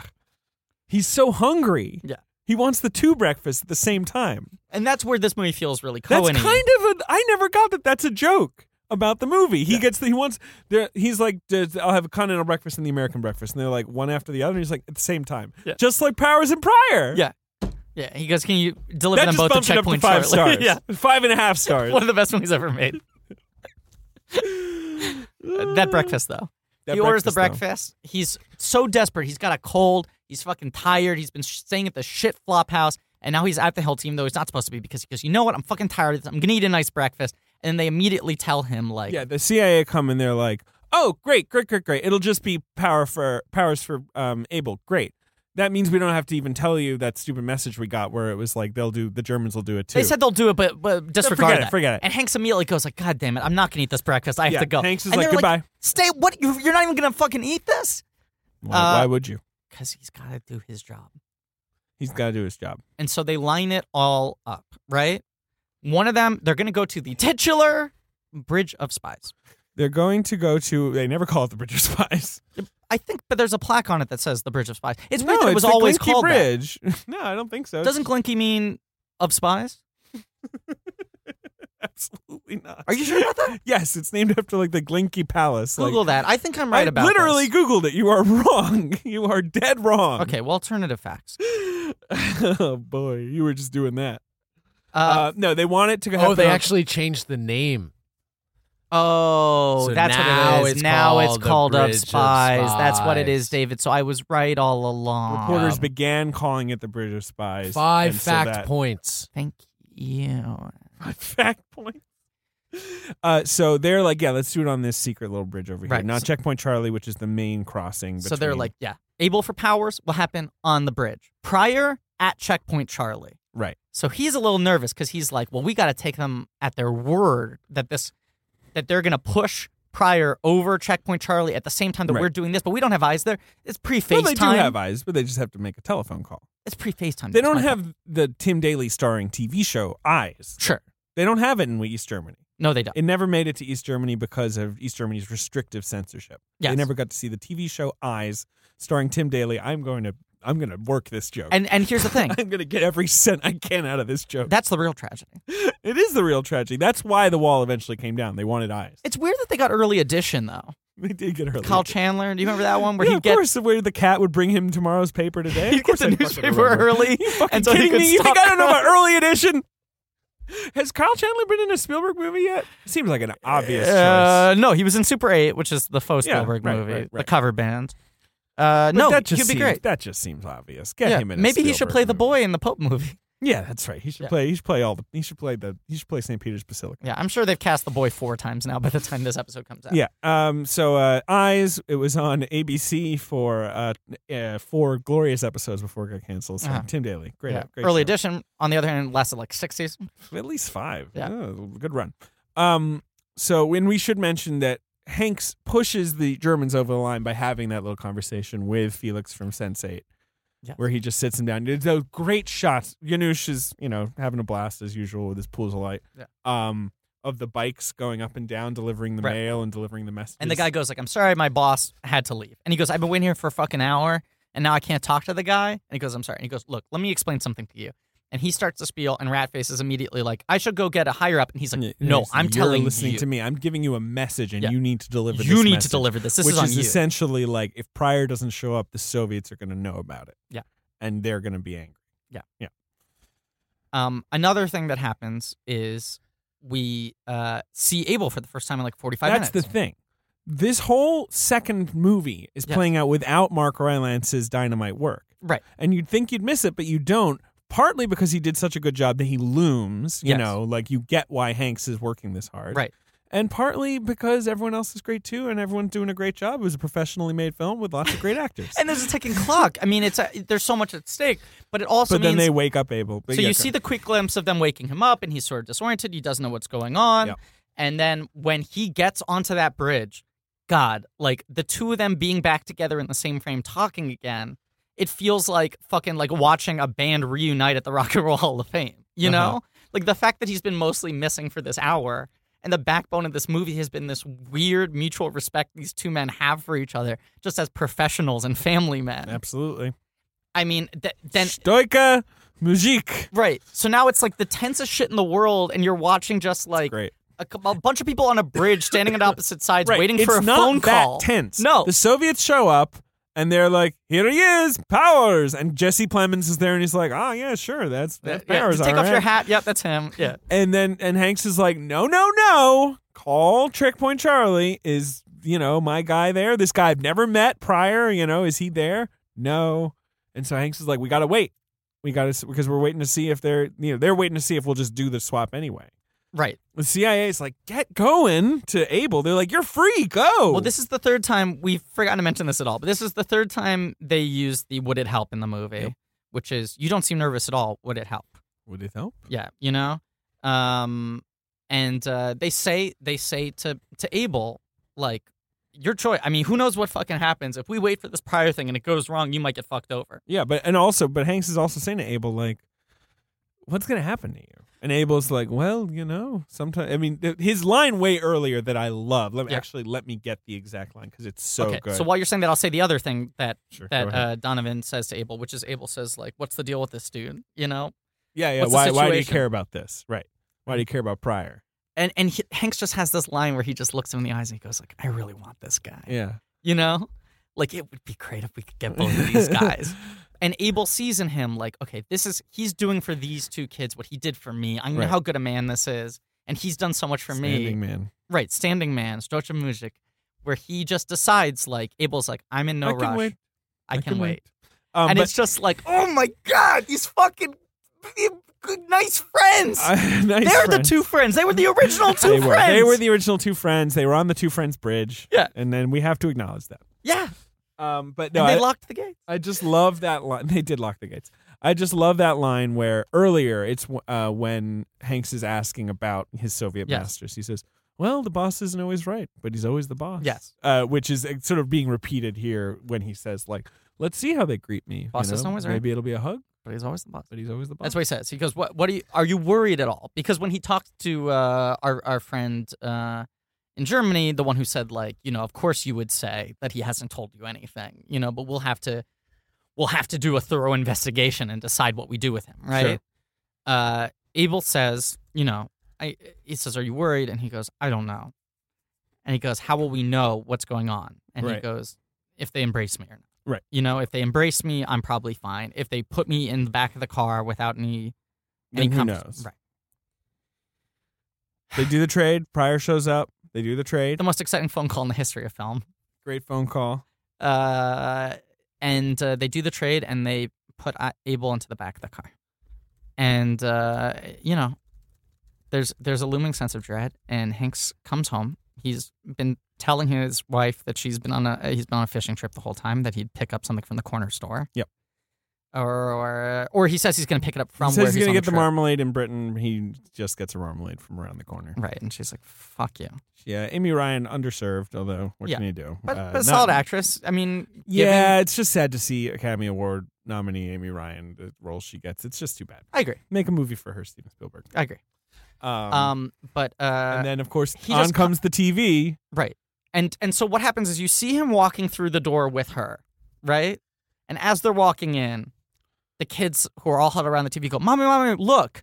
And it cuts to the kid's perspective and it cuts to the TV. So you don't see Amy Ryan and Tom Hanks for a little bit, right? Yeah. You see the kids watching and you see the news coverage, which is announcing successfully negotiated the return of both Powers and Pryor in exchange for Abel, executed by this boss-ass lawyer named fucking Donovan, right? And the camera spins around to what you assume is going to be the shot of Tom Hanks standing there like a hero. And instead, Amy Ryan is standing mouth agape, and Tom Hanks is nowhere to be seen. Nowhere to be seen. Where did he go? Bed. She goes upstairs, and Tom Hanks is lying face down, sound Could asleep be dead in the bed. He wasn't being cute. All he wanted He wanted to go to bed. He's not in it to be a hero. Okay? Now, this is obviously where the movie should end. Yeah, and then just give us the title cards over black. Instead, we see him on the subway, and we see a woman like look up from her paper. There'd been an earlier scene where people were judging him on the subway. They hate him because he's... And now she's like, oh, it's and she Tom gives him Hanks. a thumbs up. Or whatever. And he is looking up, and he sees kids climbing over fences. Earlier in the film, Brooklyn. he was on a train. He saw He kids sees trying to kids climb getting over the wall. They shot. get shot. And it's very shocking. Good scene. That's a good Yes. scene. Yes. The earlier scene. He looks This forward and scene- smiles. The title cards happen over that. Yeah, I like that he then like just starts reading his paper and the title cards float over his shoulder. But yeah, and point out that Abel lived a boring life in the Soviet Union, and Donovan became like a very famous negotiator during the Bay of Pigs crisis and other. Right, and they give you that awesome fucking stat where it's like they send him over to negotiate the release of like 1,000 people, and he got 9,000 people, and it's like this fucking dude. This fucking dude. Good like, dude. I love true story movies about people who aren't well known, and they can give you stats like that at the end and be like, this guy's even better than you thought he was. I reviewed this movie. It's a good movie. You can read my review on The Atlantic. Okay. I talked about how, like, there's a lot of in this movie about like how we're not different, right? Yeah. Like, and like that. Maybe that's what Spielberg's laying on a little too thick right here at the end, but that's okay. But in this age of populism, I mean, come on, guys. So what if there's borders? We're all just people. Why can't we get along? Let's all be friends. This is an anti-xenophobia movie. Yes. Without politicizing it as such. And I like for a movie that is so mired in politics, it's actually weirdly kind of apolitical. It's a humanist movie. Right. That's what it is. Our main characters are never fighting for political causes. They're fighting for basic human decency. Correct. It's just a stunningly empathetic movie. And to watch people act on such kindness, on empathy, and decency moved me to tears, to a light misting several times during the watch. It's exactly, people used to eagerly await the next Spielberg movie because he was like our greatest fucking popcorn, like Yeah. spectacle filmmaker, right? Yeah. And this current mode Spielberg's in, I will see Ready Player One opening weekend, no question, because it's Spielberg and I'm curious, right? Sure. But for me, I wait breathlessly for him to make another movie like this because now more than ever, Agree. we need movies like this. We do. I need movies that don't take me away from the reality of the world and send me to another fucking dimension. I need movies about how good people can be. Yes. Movies that aren't fucking maudlin or saccharine, but are hopeful with an earned hope about hard work and hard decisions. I got no disagreement with But just any the of this. fucking human decency in the face of all that surround us and engulfs us right now. Yep. I love this movie. I totally agree with you. I know people flip out about the ending a lot. For me, that's sort of like, whatever. that's how I feel about the Lincoln ending, where it really does. I don't care about either. Right. The Lincoln ending for me is like a stumbling block. For me, I'm like, yeah, of course the movie would be better if it ended over Look, him we're lying in not bed. litigating this. Enough. It's 90 I seconds. want to play the box office. The movie's game. earned it at that point. Okay. The movie came out October 16th, 2015. The best weekend of all time. Well, it's an interesting weekend. It opened number 3 at the box office with $15 million. It eventually grosses 72 domestic and 165 worldwide. A perfectly respectable, if not incredible, turn Yes. in the theaters. Number 1 is a new movie that week, a comedy, a goofy kids comedy with Hotel Transylvania 2? no, that is number 5. Okay. I knew it came in out its on the fourth Oh, right, because it came week. out October. Yeah, okay. Maybe that was the movie you were seeing the same day as Bridge of Spies. No, it's not, because I saw that with Ramona, friend of the show. Number 1 is a goofy family comedy. Live action? Live action with, I guess, some CGI elements. What doesn't have fucking a bunch Yeah. of CGI shit in it these days? But not CGI characters? I haven't seen it. I think it might. I have no idea. Not really. I don't know. It's a weird movie, and there's going to be a sequel. It was kind of a surprise critical and box office Goosebumps. hit. Yes. Goosebumps. Yeah. Quiet little hit of 2015. Yeah, people say it's like surprisingly good. People say it's pretty good, although I hear the ending is weird. Yeah, But anyway. sure. Goosebumps. Number 1, a sequel just announced. Get ready for that. What I'm a sure by the world. time this episode comes out, I'll have been announced as the villain in Goosebumps. Congrats. I'm playing the evil mannequin, not the mannequin, the ventriloquist dummy. Yeah, you're playing Slappy. Slappy, thank you. I was searching for that. Okay, number 2 at the box office is the kind of movie that I can tolerate in the world that we're talking about, which is essentially kind of a big budget genre movie that's just a little more grounded than some of this stuff. It's an original. No, it's an adaptation of a book, but it's a standalone movie. And the one thing I would definitely say about this movie, Mhm. which has made $143 million in 3 weeks, Wow. is that it is funny. It's really funny. Famed for its hilarity. Is it a comedy or is it just a very funny... Some people thought it was a comedy. 90 members of the Hollywood Foreign Press, for example. Oh, The Martian. Oh, wait, I'm sorry. Let me just laugh for a little bit. The Martian. Remember that time they left him on Mars? The slapstick comedy left of him the year. On Mars. I rewatched that movie Oh. recently. Pretty good movie. Yeah. Perfectly funny. It's Yeah. about as funny as Bridge of Spies. Like, it's Yes. not a comedy. Yeah. It's like a race against time drama. Like, this is ridiculous. Yeah, Gone Girl is more of a comedy than The Martian. Yes, it is. Gone Girl is more of a satire, which at least you Yes. can call a comedy. Yes, thank you. All right. Number 4. Wait, I just remembered that They other left him in scene Mars. in Martian where they saved him. The Martian. I'm sorry. Go on. It's just oh boy. Oh. Okay. Number 3. Hey, remember how he makes Shut up! Shut up, all of you! God damn it! He makes fertilizer out of his poo poo. All right, enough. Okay, number 3, Bridge of Spies. Number 3, Bridge of Spies. 15. Number 4, 13 million, an R-rated gothic romance. Crimson Peak. Crimson Peak. I probably gave it away there, but Yeah. whatever. Not a lot of gothic Yeah. romance. How many? Oh boy. Great movie in my opinion. Sorely underrated. My favorite Del Toro movie in a very long time. That's a half and a half for me. What does that mean? I like some of it. I dislike other parts of it. What don't you like? This is not an episode for me to get in Crimson Peak. Why not? Let's do it. I feel like I'd like to watch it again. I've only seen it one time. I think there is a lack of cohesion to all American Del Toro movies.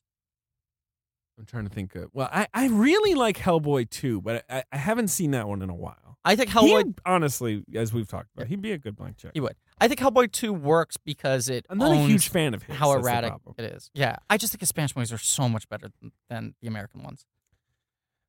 I think the main Spanish trilogy, the Kronos, Devil's Backbone, Pan's Labyrinth, is like so head and shoulders above all of his American work combined. They're good. They're good. I was just never into Pan's Labyrinth. I don't know why. Yeah, I'm excited for this next movie he's got coming out, which is like a The Cold Weight of War Water or monster whatever? movie. Yeah. But it's It not. always sounds good. It always I think sounds Crimson Peak's great, though. I think it's one of his best movies. I like some of it. You like what now? Some of it. Uh-huh. Okay, and then number 5, Hotel Transylvania 2. You've also got Pan. More like panned by the critics. Indeed. Oh. Did I tell you that a year later, I got an email? I think Yes. I tweeted it, certainly. Yes. That, I got an email a year later. Literally a full calendar year. Pretty much. An email that said, just wanted to tell you your review of the movie Pan sucked. Thought you'd like to know. That was the whole email. It was all in the subject line. Burn the internet. The Intern is in there. Which is, I think, an underrated movie. Pretty rewatchable. Yeah. I think it's okay. I think half of it's okay, and there's like half of that movie that when I'm watching it, I think is a masterpiece. There are individual scenes in that movie where I'm like, this is a great movie, and then it goes to something I think is kind of banal. What happened to De Niro? Like, He likes money. I mean, yeah. I He's like a guess. businessman. He owns a lot of real estate, and he likes doing things like the Tribeca Film Festival and investing in restaurants and buying art and shit like that. And he has more critical acclaim than anyone needs for one lifetime, and he likes getting paid money so he can do the things he really likes doing. Sicario is in the top 10. Lovely movie. Decent movie. Yeah. Good-looking movie. Woodlawn. The hell is that? Oh, that was an inspirational football movie, I believe? Oh, that's right. Inspirational movie. Inspirational, quote-unquote. The Maze Runner, The Scorch Trials, which is probably the last Maze Runner, right? Because it didn't make a ton of money, and they like almost murdered the lead actor. They have scheduled a new release date for it. Oh, for the third one? They stopped filming like a year ago Yeah. because their lead actor, Dylan O'Brien, got run over by a truck. Yeah. And he has now recovered, started filming on another movie, and they claim when this movie's done, he's going to go back to the next Maze Runner film, and it will be released with like a year and a half long break in the middle of production. Fantastic. Weird. Glad for that. Sure. And Steve Jobs, Black Mass, Everest, which I just watched. Everest. Okay. Yeah. Anyway, so. Bridge of Spies. I fucking love it. If you haven't seen it, see it, goddammit. Okay. And if you've seen it, rewatch it again. It's a really, you know what? It's a good movie for the times we live in. I agree. It inspires you to be a better person. I certainly agree with that, too. I like watched the movie and said, like, how do I actually try to make positive change in this world? You know, aside from the obvious things, our marches, our petitions, our phone calls, our donations, the things that everyone's sort of sharing on Facebook. It's like, what are the moments of kindness and selflessness and empathy for others that I can do on a day-to-day basis? Agreed. Even those who you think are your enemies. Who do you think are your enemies right now? Twitter eggs, Donald Trump. Yeah. Do you have like a showbiz enemy? Yeah, I'm trying to think who gets a lot of my parts. Yeah. Like Colin Jost or someone? Well, Colin Trevorrow, obviously. Obviously. Colin Jost and I aren't going up for the same parts. I don't know. Though I did audition for Weekend Update. Did you? No. No. What am I asking that for? No. I'm trying to think of who the new guy is. There's always, like, at any given point in time, there's, like, per year, there's one guy who gets all the parts that I want, and then the next year it'll be someone different. Mhm. Like, it was Miles Teller for a while, Mhm. but I feel like Miles Teller and I aren't competing anymore. No. What's Miles Teller doing with himself now? You know what? We should end this Yeah. podcast. We should, too. The point is I've handily beaten all my enemies in show business, and everything's good except for the world, which is terrible. Bridge of World's Spies, great movie, 5 out of 5, 10 out of 10, would watch again. World, no good. This has been our Bridge of Spies episode. Next week we end the BFG. Pod Me If You Cast with the BFG. No bonus episode for this series because there wasn't been a lot of one, Spielberg. and it's a lot of Spielberg. But BFG, there's not as much to dig into in that movie, so it probably will contain a lot of the earmarks that you might love of a bonus episode in terms of sort of finality, Yeah. thesis, rankings, what have you. I don't know. Exactly. No, we'll do some ranking. We'll do some rankings. Everyone loves those rankings. Hey, thank y'all for listening. Please remember to Rate. rate, review, subscribe. Just do those things Yes. And go to the Reddit. if you want. Anything. Yeah. Final thoughts, Ben? Anything you want to say? Final notes? Continue to believe in democracy in our country, guys. I know it's bad. I'm predicting it's going to get worse by the time this comes out, but I hope that we all can continue to hold on to some of our ideals. Hey, look, he's our finest film critic, but he's also one of our greatest truth tellers. That's true. That's not a nickname. It's just a compliment, Ben. Thanks, man. You're a good guy. And, and as always, we're back. Back on the Spielberg rack. We got to use it again.